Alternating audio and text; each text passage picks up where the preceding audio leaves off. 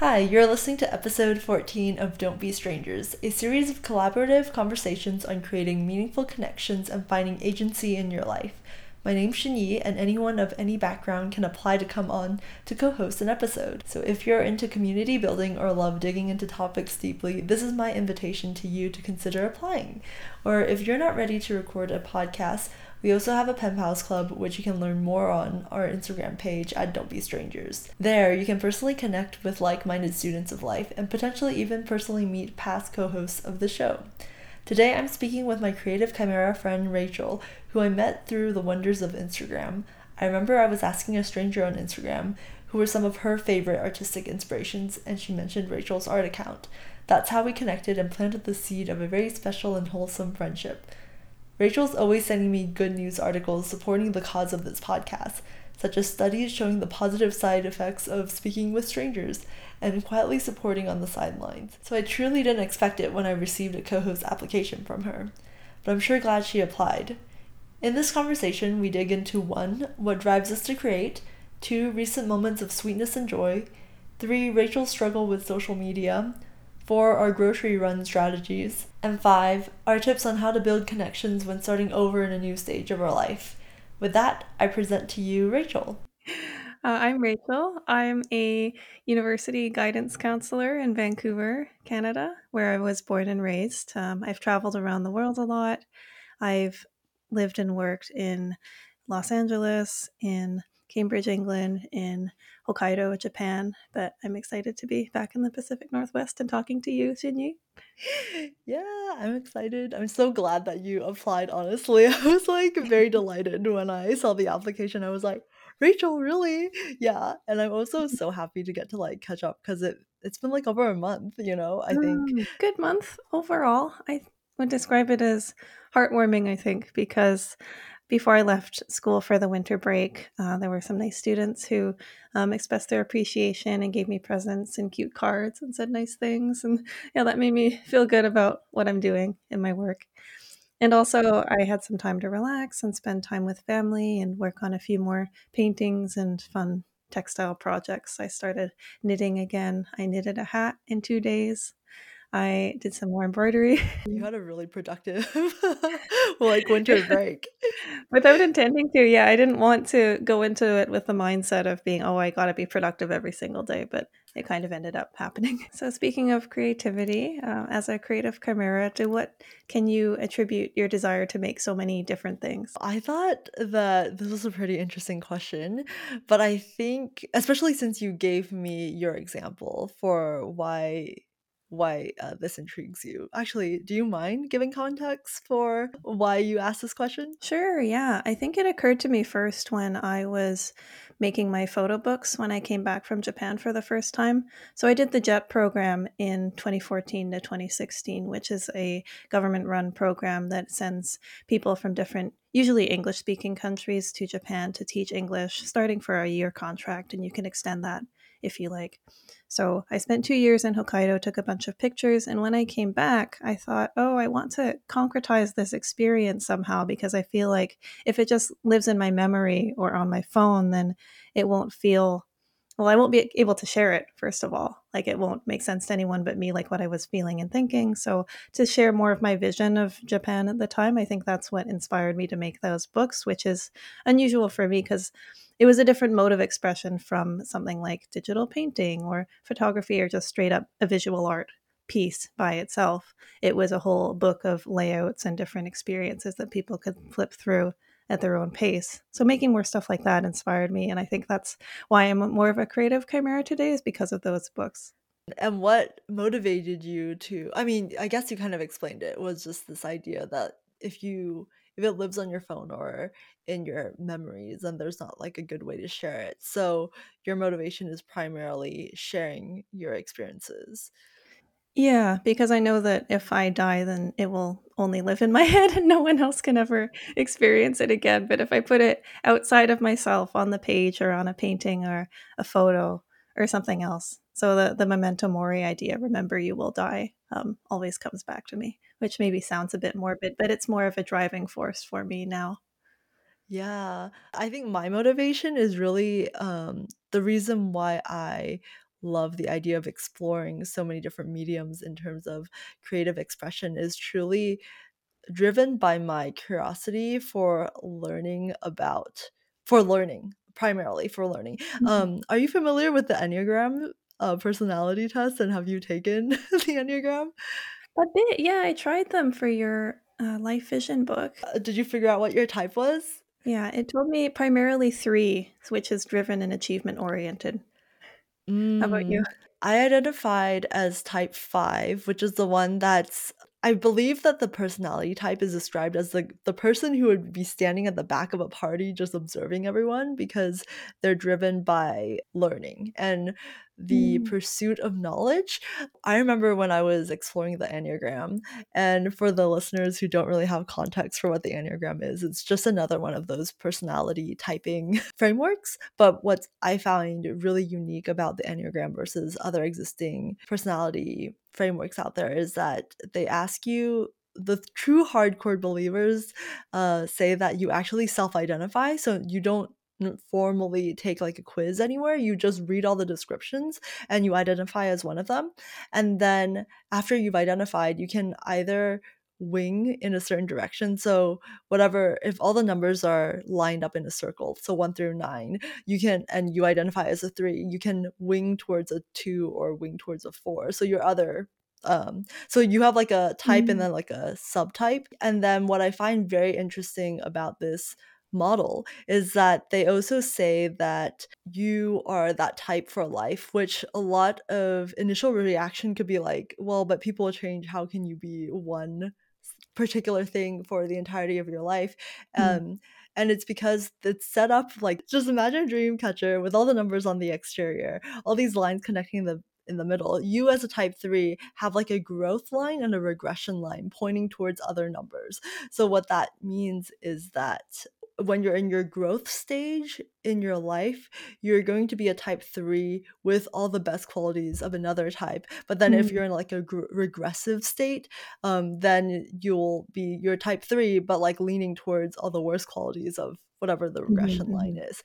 Wow, I got pretty derailed, but that's how I think I'm really passionate about Enneagram because I think it was the first framework I found where I could find really solid takeaway actions, because it does have this focus on like your regressive and like growth states, so you can read all the worst versions of yourself and all the best versions of yourself and really correct for it. Their actionable items are like, Mm, this is how you can avoid falling into these regressive states. All that to give context for when I was doing my type 5, I couldn't figure out if I was actually a type 5 or a type 4, because the type 4 is that like super creative, emotional, expressive type, and I was like, I have no idea if I'm like super artsy and emotional with type 4, and or like really learned and more erudite for type 5.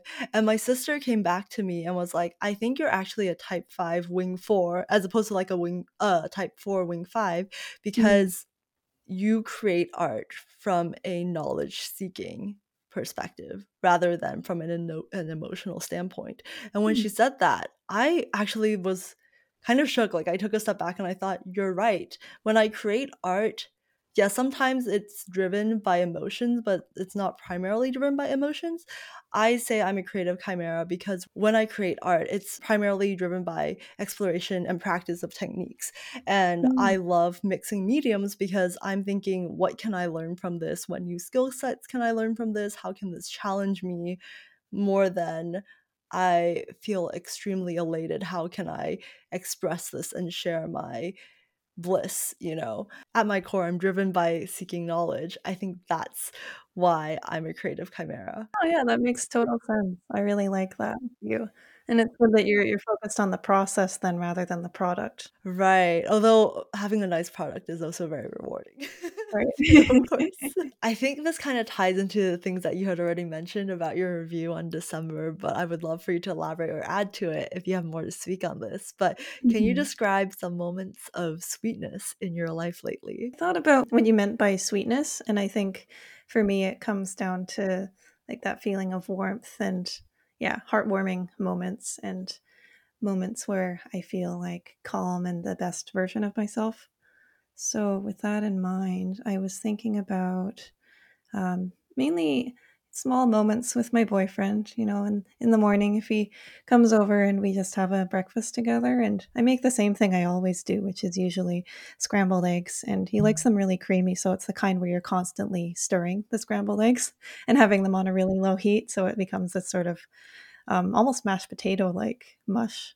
But which doesn't sound appetizing maybe when you're talking about eggs instead of mashed potatoes, but it's the way they do it in Japan too, and it's pretty good. Is that what you learned it from? The technique to make it like that in Japan, or? No, I learned it from him, Oh. but I had it that way before in Japan, and I'm like, "Oh, yeah, yeah, this is nice for a different change from the harder ones," right? Hard scrambled eggs. Mm. Um, and then, yeah, so I make the scrambled eggs and I make the oats, and we do like the overnight oats in the fridge. So you put it with usually non-dairy milk for me, steel cut oats, maybe some chia seeds, and then take it out, put some frozen berries on top, maybe Yum. some turmeric and like healthy spices. So yeah, eggs and oats. Just eggs and oats, and we eat together and smile at each other and just have a quiet morning waking up together. Oh, that sounds really sweet indeed. Was Yeah. that the only example you had, or did you think of anything else? Just being able to hug my parents lately, I think has been really sweet, and just express to them how much I appreciate them and love them. Because I'm sure I did that growing up, but the older you get, the more you appreciate how much your parents have done for you and how much they sacrificed. And when you get older, like we're in our 30s, almost 30 for me, so I've I have more perspective on the years and how long a year is and how many years they had to raise me. So, like, dedicating, 17, 18 years of their life to, you know, responding to my every need is not a small thing. So, I try to tell them I love them every day now. Remind me if you're an only child? Yeah, so I'm really close with my parents, and I've been really, yeah, I feel really lucky and grateful for them that they were there for me. And yeah, at some point I considered them my best friends, like going through high school. Not that I Oh. had best friends, like I chafe against the term best friends for a long time because I thought, oh, I have a group of people and I go to different people for different things, right? Like this friend is the funny friend, and this friend is the friend I might confide more intimate things with. I'm actually really surprised given this context, that you're the only child, that your parents really empowered you to, well, actually, I guess I don't have that context, so I shouldn't Mm. presume. Mhm. But the fact that you were able to go like travel and work in all these different places, I would feel like as I don't know, I would assume that parents of only childs would be more protective because it's their only child. um, so I'm really surprised that Yeah, you had like all these opportunities.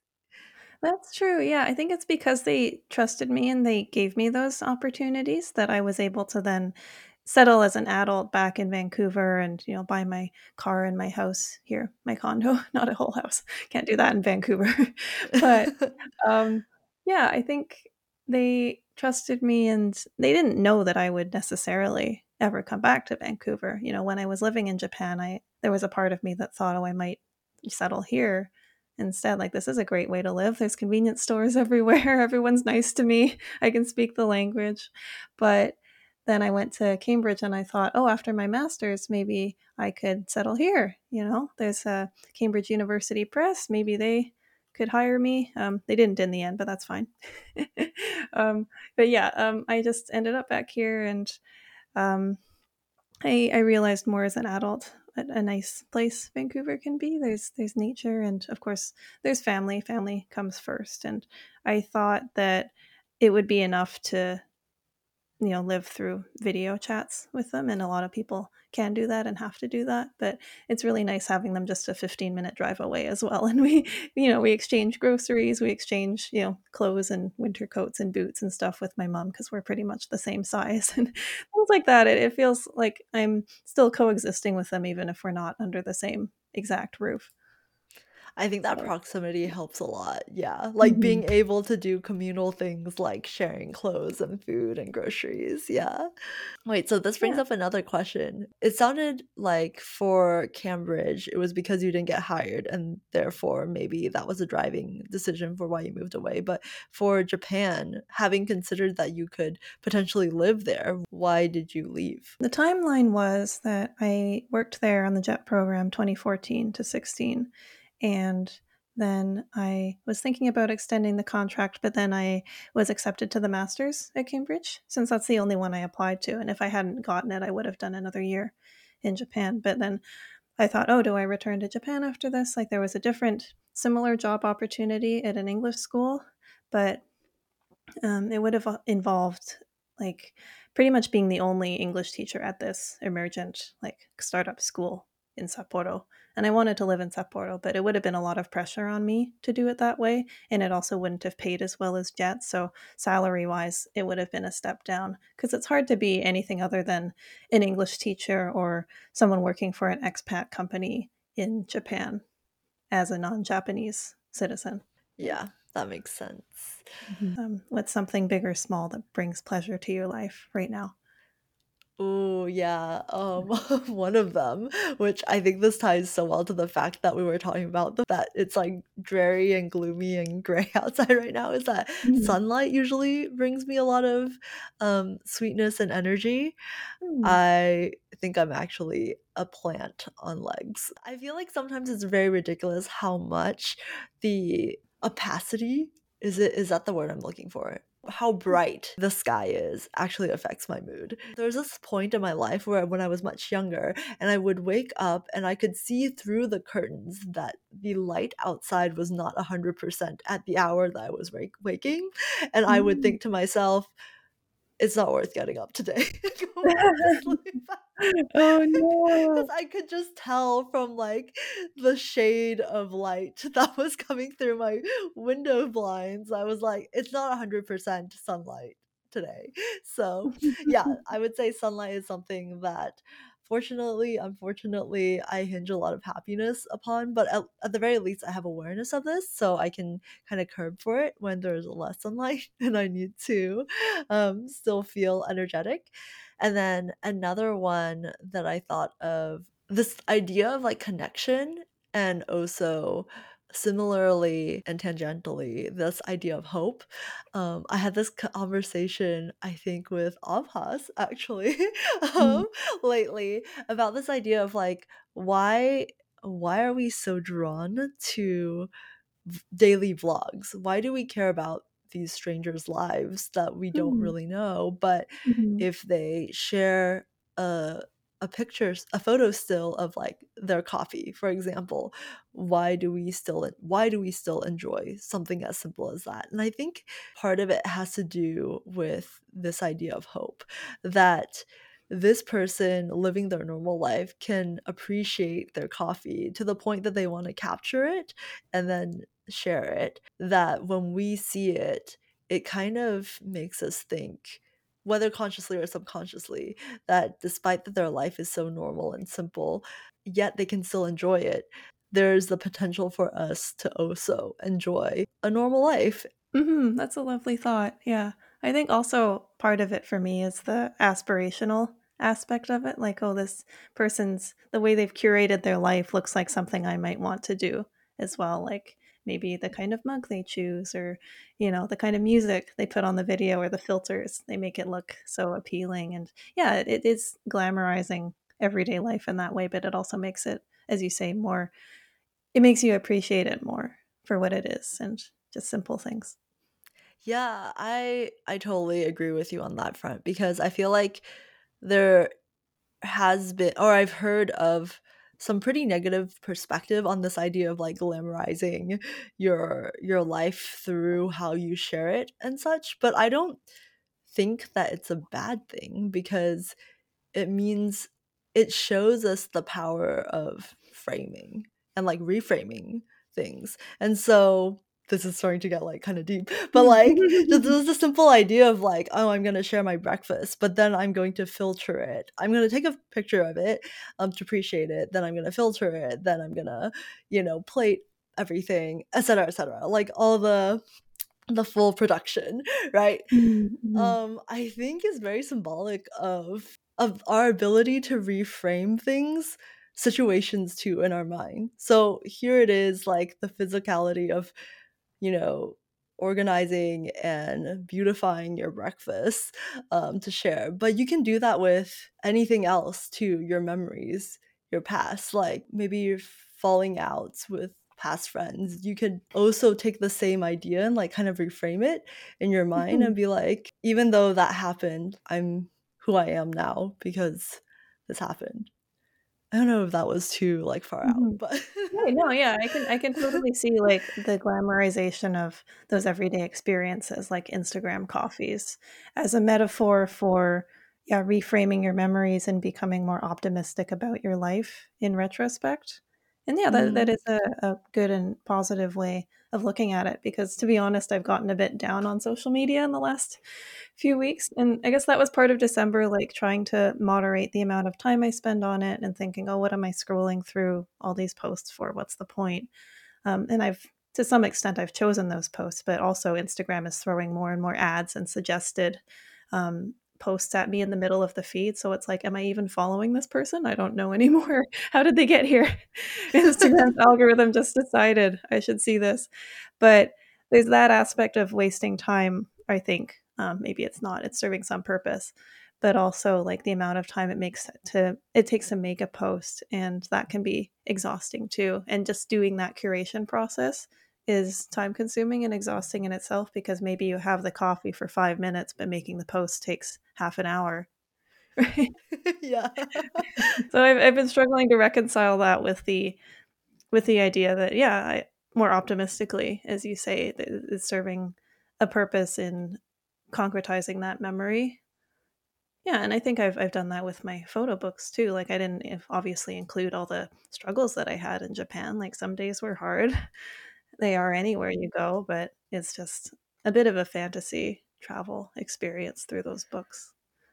Yeah, I think it's really interesting that you mentioned that you edited out all the struggles in the books because I used to do YouTube like travel vlogs, and in a similar way, you don't put in like the 5 hour Greyhound or whatever bus ride, um, from point A to point B because there's quote unquote nothing interesting to be shared in that. And so you're only showing the highlights. And yet at the same time, I think, well, when I remember this trip, it's not like I want to remember the 5 hour like commute anyways either. Like what's important was like the meal I had with a friend when I finally reached the destination. And through the process of, I would imagine you creating your book and me like editing my travel vlog and deliberately choosing what we recorded when we recorded it, right? Like the photographs or like the camera stills. And then again becoming even more specific when we like look at the collection of photos that we have, and then we choose from that collection too. We are becoming like more deliberate about what we concretize, as you were saying, like in our memory, like this is actually important. And like not to put down like the struggles, which were also very valid in part of our experience, but it's just like, yes, we struggled through that, but this is what I want to remember. Like because of my really crappy 5 hour ride, I got to celebrate, my meal with my friend at the destination. This is like, I want to highlight the victory so that almost in the future, I can do it again. Like, why? Because I know and I've highlighted that the result was worth it. Yeah. Mm. Hmm. Yeah, so it is for you ultimately, even if other people see the vlog. The process and the product are more for you in the end. Yeah. Because one criticism of social media, right, is that it is this fantasy world where everything is curated and it's not people's real lives. And should people share everything about their life? And I guess the answer is no, because one, we don't owe that to other people ever. We don't owe everyone the details of our private experience. And two, as you say, you don't always want to remember all the details or you don't want to focus on them anyway. You can be like, oh, this thing taught me something, but I'll just keep that to myself and I'll share the nice thing. that came out of Yeah. it. Do you mind sharing more about your struggle with social media? Because I felt like over the past couple of months, I we had loose conversations around it. So I've kind of seen the way that if it's affected you very loosely through these conversations. But Mhm. how did it start? Like when you started considering or thinking about whatever you've been thinking about in regards to Mhm. social media? Yeah. Yeah, that's a good question. I haven't zoomed out and thought of it as a whole because I kind of experience it like one day I'm annoyed with how much time I wasted going through the feed, and another day I'm thinking, oh, do I have to make this post? Do I have to, you know, advertise my thing again? Like my calendar that I recently made, right? I was so reluctant to make another post about it, but Ed told me, oh, you've only posted it once, right? Like people won't mind if you post again. And I'm like, "Oh, yeah, I guess," but it's just such a pain to make another fresh post. Um, but yeah, I think with Instagram specifically, which is what I think I spend the most time on these days, I don't have a Twitter. I deactivated the user part of my Facebook and I just use the Messenger.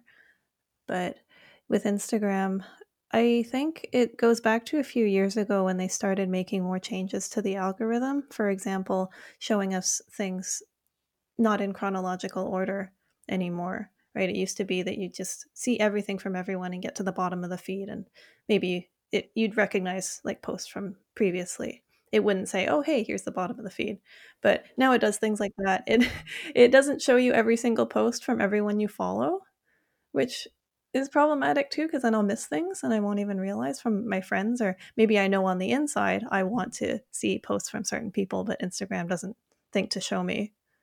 So things like that happen, and just the way the system is set up, and for the reasons I described earlier, like, is it real? Is it authentic to me? Am I showing what I want to? Is it taking too much time out of my day to show what I want to and keep up with everyone? Questions like that would get at me, I think. So when we first started talking about it in the Creative Chimera group, I was saying that I felt obligated to post, and part of that was probably because I was making things and I wanted to share them with people, but I also felt that it was, yeah, more energy to, like, as we were talking about, filter the thing and talk about the thing in the caption and then post the thing than it was to actually make the thing in the first place. So that feels exhausting after you've already made the thing and you understand it within your mind, but you don't want to bother conveying that always. Maybe Right. that's where it's coming from. So, yeah, and I think at the time you and a few other folks like Ash were saying that, you don't need to make it such a big deal to post, you can just make it on your story first and then, post that in your feed. It doesn't have to be the other way around where the post is like this perfect little square. Yeah, Right. I've been so Yeah. I have been trying to be less precious about it when I post, but I'm also posting less overall because I find even after I post, you're always refreshing for the likes, right? Even if I tell myself I don't care about the likes, we all kind of do, right? There's that dopamine hit. So, in order to avoid that whole like cycle of, oh, should I make the post? Should I not make the post? Should I look and see the likes for like half an hour after I post the post? Right, right. Mhm. Yeah. Yeah. Yeah. Does that make sense? Yeah. And do you think since you started recognizing the problem, you've made any progress mentally with this? You did mention that you've tried to care less about perfectionism in terms of creating the post and or even taking trying to take off the pressure of needing to create a post in the first place. But has there been any other progress, or yeah, what are your thoughts on your journey with this?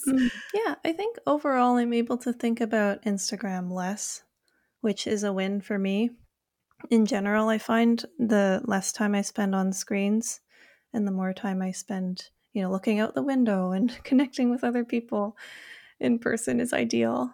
This is great too, of course, because I'm seeing your face and we're talking face to face in real time. But like asynchronous texts and things like that, I'm trying to get away from.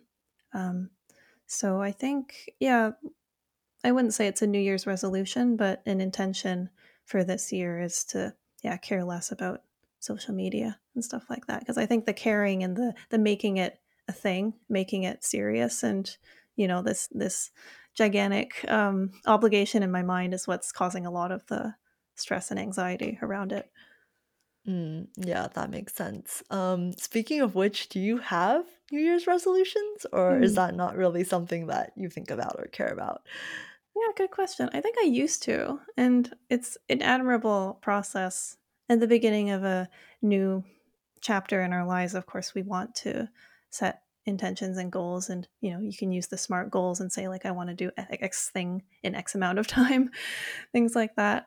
But this year, again, I think it's more intentions. So I could say the screen thing, although I just came up with that now, to be honest.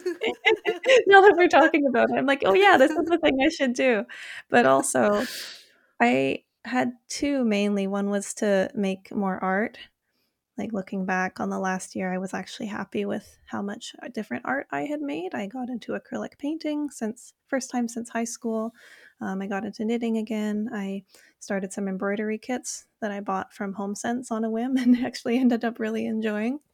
So more of that stuff, but also more making time for just me because I'm quite bad at scheduling time for myself in a calendar. I'll schedule out my whole day, filled with all the people I want to see and talk to, but I won't give myself that same amount of time ever. So I could very well like get through a whole weekday or week and have something planned almost every weekday night and then weekends as well. But I want to probably ahead of time I should do this. I should just say like, oh, this will be art time, or this will be bath time, or this will be like watch TV and do an embroidery time.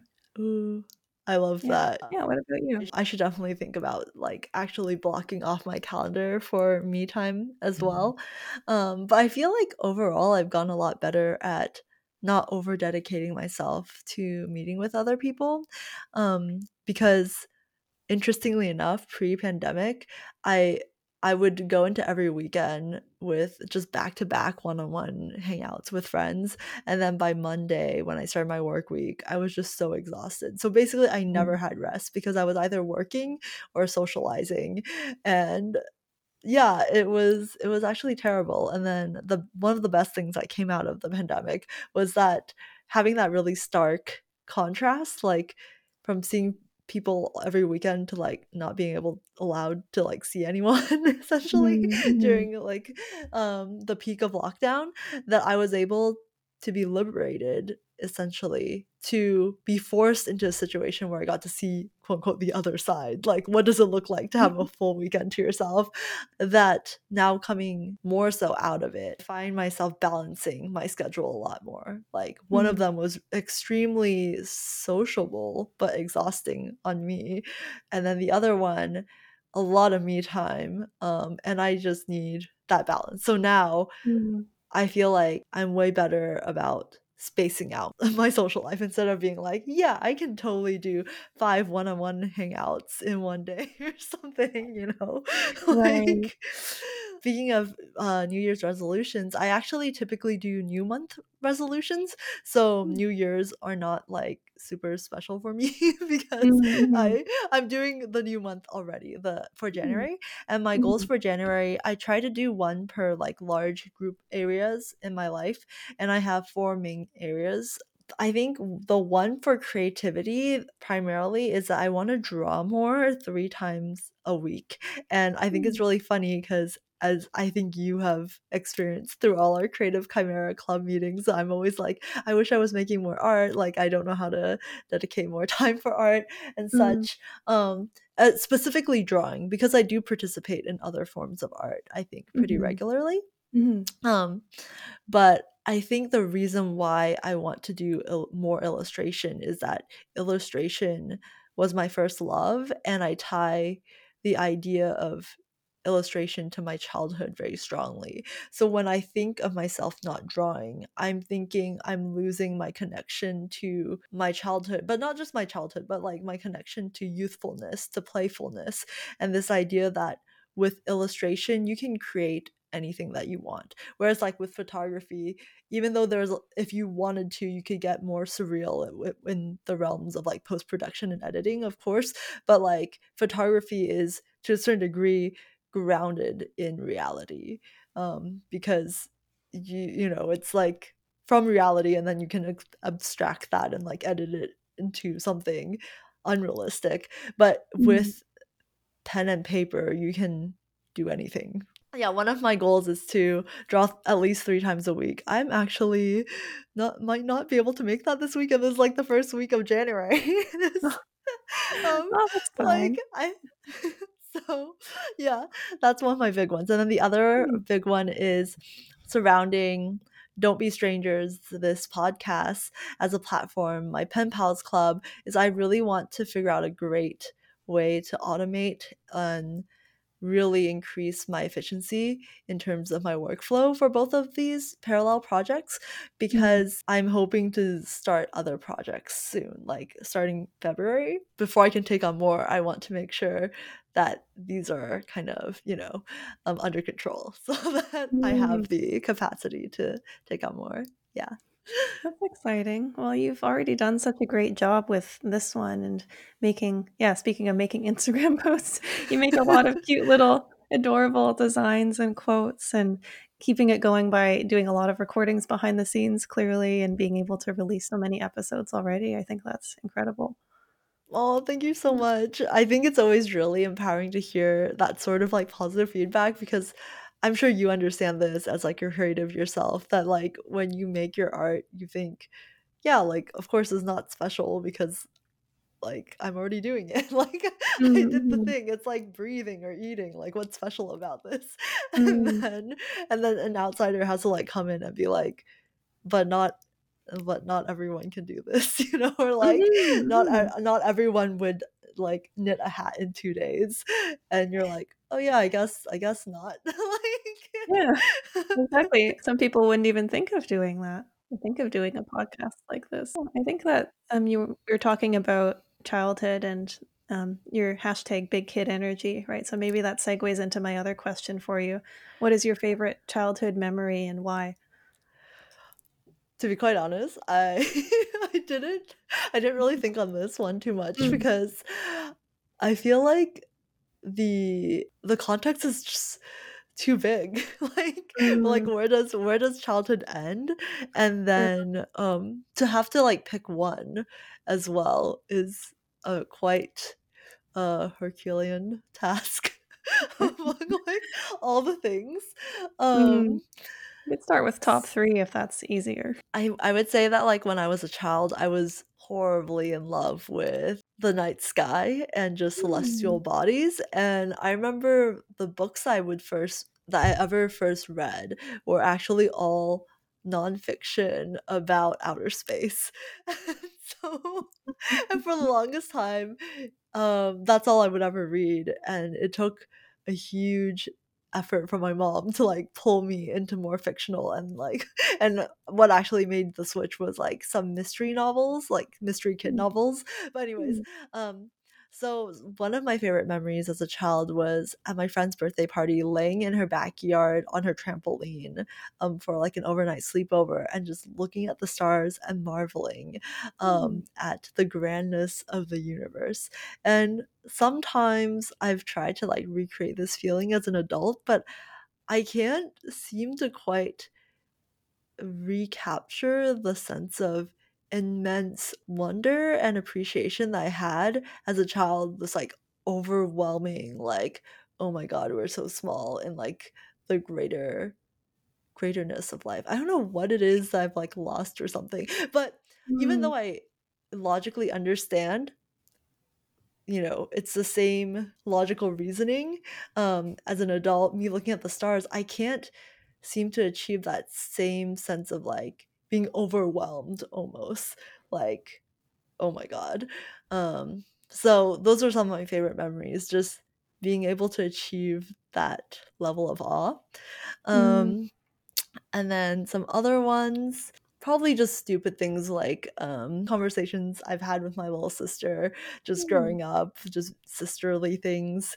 And then a third one, maybe just similar. This is also very vague and non-specific, but just the feeling anytime that you get when you've accomplished a project, like a passion project, one that you've thought up yourself, that maybe cr- um challenged you in some way in terms of skill sets or something, being able to overcome that and create what you envision and just feeling really proud of yourself.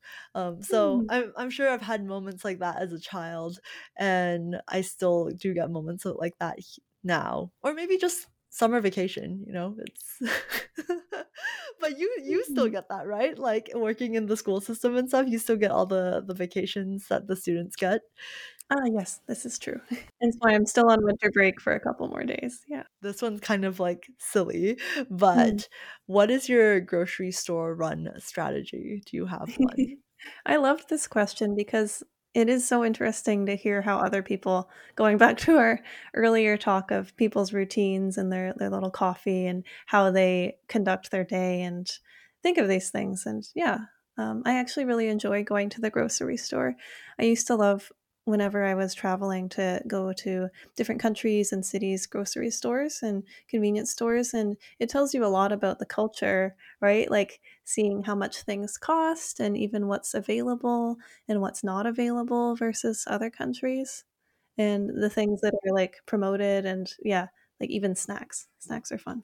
I was gonna say I love looking at the packaging. Maybe that's like the artist in me, but just seeing how other cultures market Mhm. to the people, like anyways, please continue. Yeah, that's true. No, like some like especially in the snack aisle, you might see like really goofy packaging for kids or like really colorful packaging.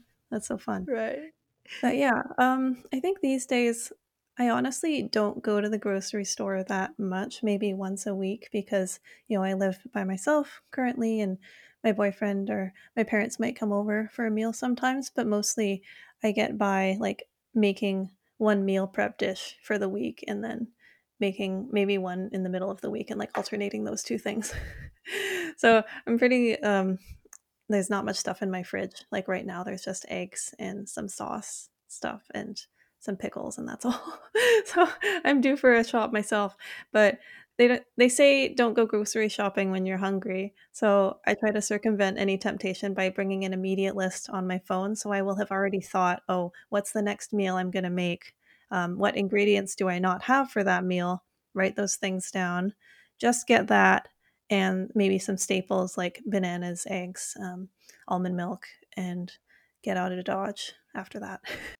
Yeah, but sometimes I will, like, if it's a different grocery store than I normally go to, I might spend a little more time browsing the aisles and get a fun snack or something I haven't seen elsewhere. Like, I went to Yeah. Whole Foods for the first time in a while since one of my students kindly gave me a Whole Foods gift card. So I went to check it out. I wouldn't spend much money there otherwise, but they had these like parsnip chips and they were raspberry chipotle flavored. Whoa, okay. Yeah, right? Blew my mind. But yeah, they're actually pretty good, sweet and spicy. Yeah, what about you? Yeah, I would say that when I regularly shop for groceries, it's more standardized. I would say that I think it's really interesting the fact that like you kind of go in with the approach of like having a recipe in mind already, or like what you're gonna make, and then you shop for that. Mm, Because I remember when I was visiting one of my friends, like she would think like what she wanted to eat that week and then build her grocery list off of that. Whereas mm, I'm pretty simple and I always just get more or less the same things every single mm, time. It's just like I just hit up like the vegetable area and then I get like my meats. And the variation from week to week would be like, oh, it's been a while since I've had, I don't know, kale or something, or it's been a while since I've had Brussels sprouts. So I would kind of decide on the spot. And I never really allow myself to kind of wander the processed food aisles. So like I try to mm, stick in mm, like the exteriors where it's like fresh meats and vegetables. mm, But I remember years ago, I would allow myself every week when I got groceries using the similar methodology that I would allow myself every time to buy something fun and experimental. So that could be like mm, an interesting snack or like a weird exotic chocolate or something like that. I mm, totally resonate with what you said regarding visiting grocery shops in foreign countries. Like I always cook when I travel because I love the experience of like mm, seeing how they package, how they even lay out the store because mm. I don't know, I feel like there's subtlety in that as well. I want to know, of course, the question I ask everyone: how do you define a stranger, and at what point do they transition from being one to not being one? So, my first thought was a stranger is someone I don't know nor have ever talked to. And when you get to the point of stranger to acquaintance or someone you're vaguely familiar with, it might include, cashiers or neighbors I see in my hallway. If I see them more than once, they start to become somewhat familiar to me and maybe a little less of a stranger. It's definitely a continuum, and even the name stranger, acquaintance, friend don't quite encompass. I think there's still a wide range between stranger and acquaintance, even. I experience a minor but ongoing difficulty in reconciling between two ideas of strangers. Like there's stranger danger we were taught as kids, you Right. know, those who might take advantage of me versus strangers who are harmless and well meaning and like neutral to my existence. But as I grow, I think I'm trying to shift my default view towards the positive and believe the best in people and give them the benefit of the doubt. But of course, in certain contexts, in certain parts of downtown, if I were alone at night, I wouldn't want to, you know, necessarily interact with strangers the same way I would, asking a clerk in a grocery store where the pasta is, for example. Yeah, right. Hmm. I think that I would love to explore the idea of this like spectrum that you were mentioning and between stranger and acquaintance. Um, and you may not have like thought about this very much when you brought that up, but like feel free to kind of think about it out loud.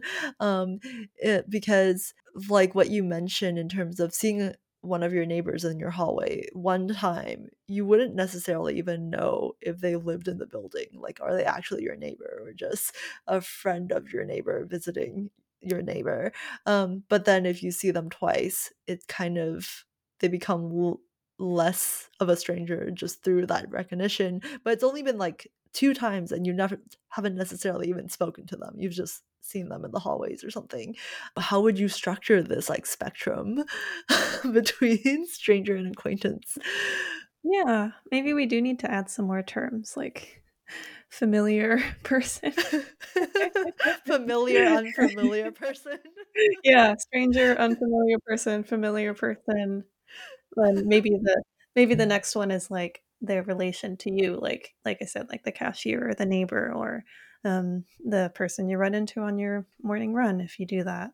How would you get to the point that you are an acquaintance? Or how would you define an acquaintance then? The bare minimum, I probably know their name and their face, and they are someone I'd be likely to run into again.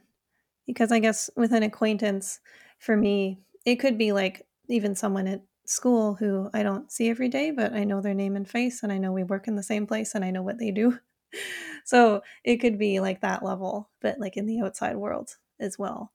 So something I've been trying to do since I moved into this building in June is to introduce myself to any neighbors I see in the elevator and say like, "Oh, I'm Rachel. I just moved in. What's your name? And how do you like living here?" And that's been nice. So I try then when I get home to write down like description of what they look like and their name, and if they told me which unit they live in, I would write that down too. I don't always remember to, but when I do that, I think that makes people in the building seem more familiar and more like acquaintances and neighbors than strangers. Ooh, I really love that because I feel like that's so rare. I feel like it's so rare Mm. for even people living in the same like apartment complex to know their neighbors, which is kind of crazy thinking about in comparison to, I don't know, neighborhood culture. Mhm, Just like in the past, historically speaking, where you would know everyone in your neighborhood more or less. But now it's so easy to exist without having that. And so I think what you're doing is really special, especially since I also know another friend living in an apartment complex, and she knew all of her neighbors because they all own dogs. So they all went to like the dog park. Like and and I thought to myself, oh, okay, well that's like a great way to get to know your neighbors because when you bring your dog to the dog park, you're just gonna be hanging out. So the opportunity for you to meet reoccurring faces because those are the people with dogs. It's going to be really high. And then after a while, you're going to start feeling comfortable enough to speak to them, even if it's not the first time, just through that. I feel like that re-exposure and like familiarity over time. Um, so I really applaud what you're doing because I feel like it takes more effort. Whereas, like in her case, she's already gonna be taking the dog to the dog park. But for you, you're like, I don't need to talk to these people, but I'm going to like say hi anyways. Okay. Yeah. Yeah, that point of connection is really nice. Well, for me, it's more awkward if I'm just in the elevator with someone I don't know and we're just like quiet while it slowly goes up. You know, I don't like that feeling either. So I'd rather say something, even if it's just like asking how their day's going. But I was quite heartened when, after I did this once when I was going to take out the garbage, I think, and then we went back up the elevator that the same floor, introduced ourselves, talked in the hallway a little bit. She'd been in this building since it opened, since it was finished building. She bought a unit. And then another day on a Sunday, I was really busy making lunch for a friend at home. And then there's a knock on my door, and it was her asking if I wanted to come over for tea. And I thought that was really lovely. And I was like, "Oh, I'm so sorry. I'm in the middle of cooking lunch for my friend. I take a rain check?" And I didn't actually get her phone number or anything, but I just left a little note at her door saying, "Oh, here's my phone number if you want to text and figure out another date." And we did. And it was great. And I learned all kinds of things about her and her life. And now that I actually, yeah, I'm on that level of familiarity with her. I have her name, her face, her phone number. We've had like a couple of hour-long conversations at this point, and having even one neighbor in this building who I could perhaps rely on to, check my mail or something if I went traveling one day, is a really comforting thing, and it makes this building feel more like home. So I hope I can do that with more people this year. Oh man, that is super heartwarming to hear for Mhm. sure. And also really impressed by her just coming over to knock and like ask you too, not knowing if you would be in, like if you would be busy or anything. Because I feel like that uncertainty is enough of like a barrier to entry for most people to like even attempt something like that. So Mhm. that's really cool. Is she about your same age, or is she, like, significantly older, or Oh, she's a grandmother. Oh, Yeah, okay, she's okay. really So sweet. I almost wonder too if there's, like, a generational aspect for her being able to, like, do that too. As we were talking, I was thinking, well, why does this happen? Why can even people in the same building feel so isolated? And I guess part of it is that we don't rely on our immediate community for, support or communication anymore, or yeah, mutual aid kinds of things have gone by the wayside. And I guess, people are more secular in Western society. Maybe not everyone goes to church for a local community or something like that. We may, have relatives abroad or in a different city. It's not hyper localized like it used to be. And also, maybe it is some element of the stranger danger and not thinking that people near you could be worth getting to know, or Yeah. it could be the awkwardness of thinking, "Oh, like, maybe I'm the only one who thinks this way," but sometimes I think, "Oh, if they're there, therefore I should spend time with them and get to know them." Like, there could be that weird separation, like, "Oh, just because they live next door, does that mean I should be spending a lot more time with them if I know them versus not?" What are some tips besides what you're already doing in terms of, like, trying to make small conversations in the elevator, that we could think of to just share with like the greater community to Mm, kind of bridge gaps? I don't know. My mind's also mm, like turning now too. Like, what yeah, can I do? I always try, like, my strength, as I've explained, I think in the episode with Abhas, is making connections online. So I'm more able, it's easier for me to just like reach out to strangers online because I find that my tolerance for rejection online is a lot higher.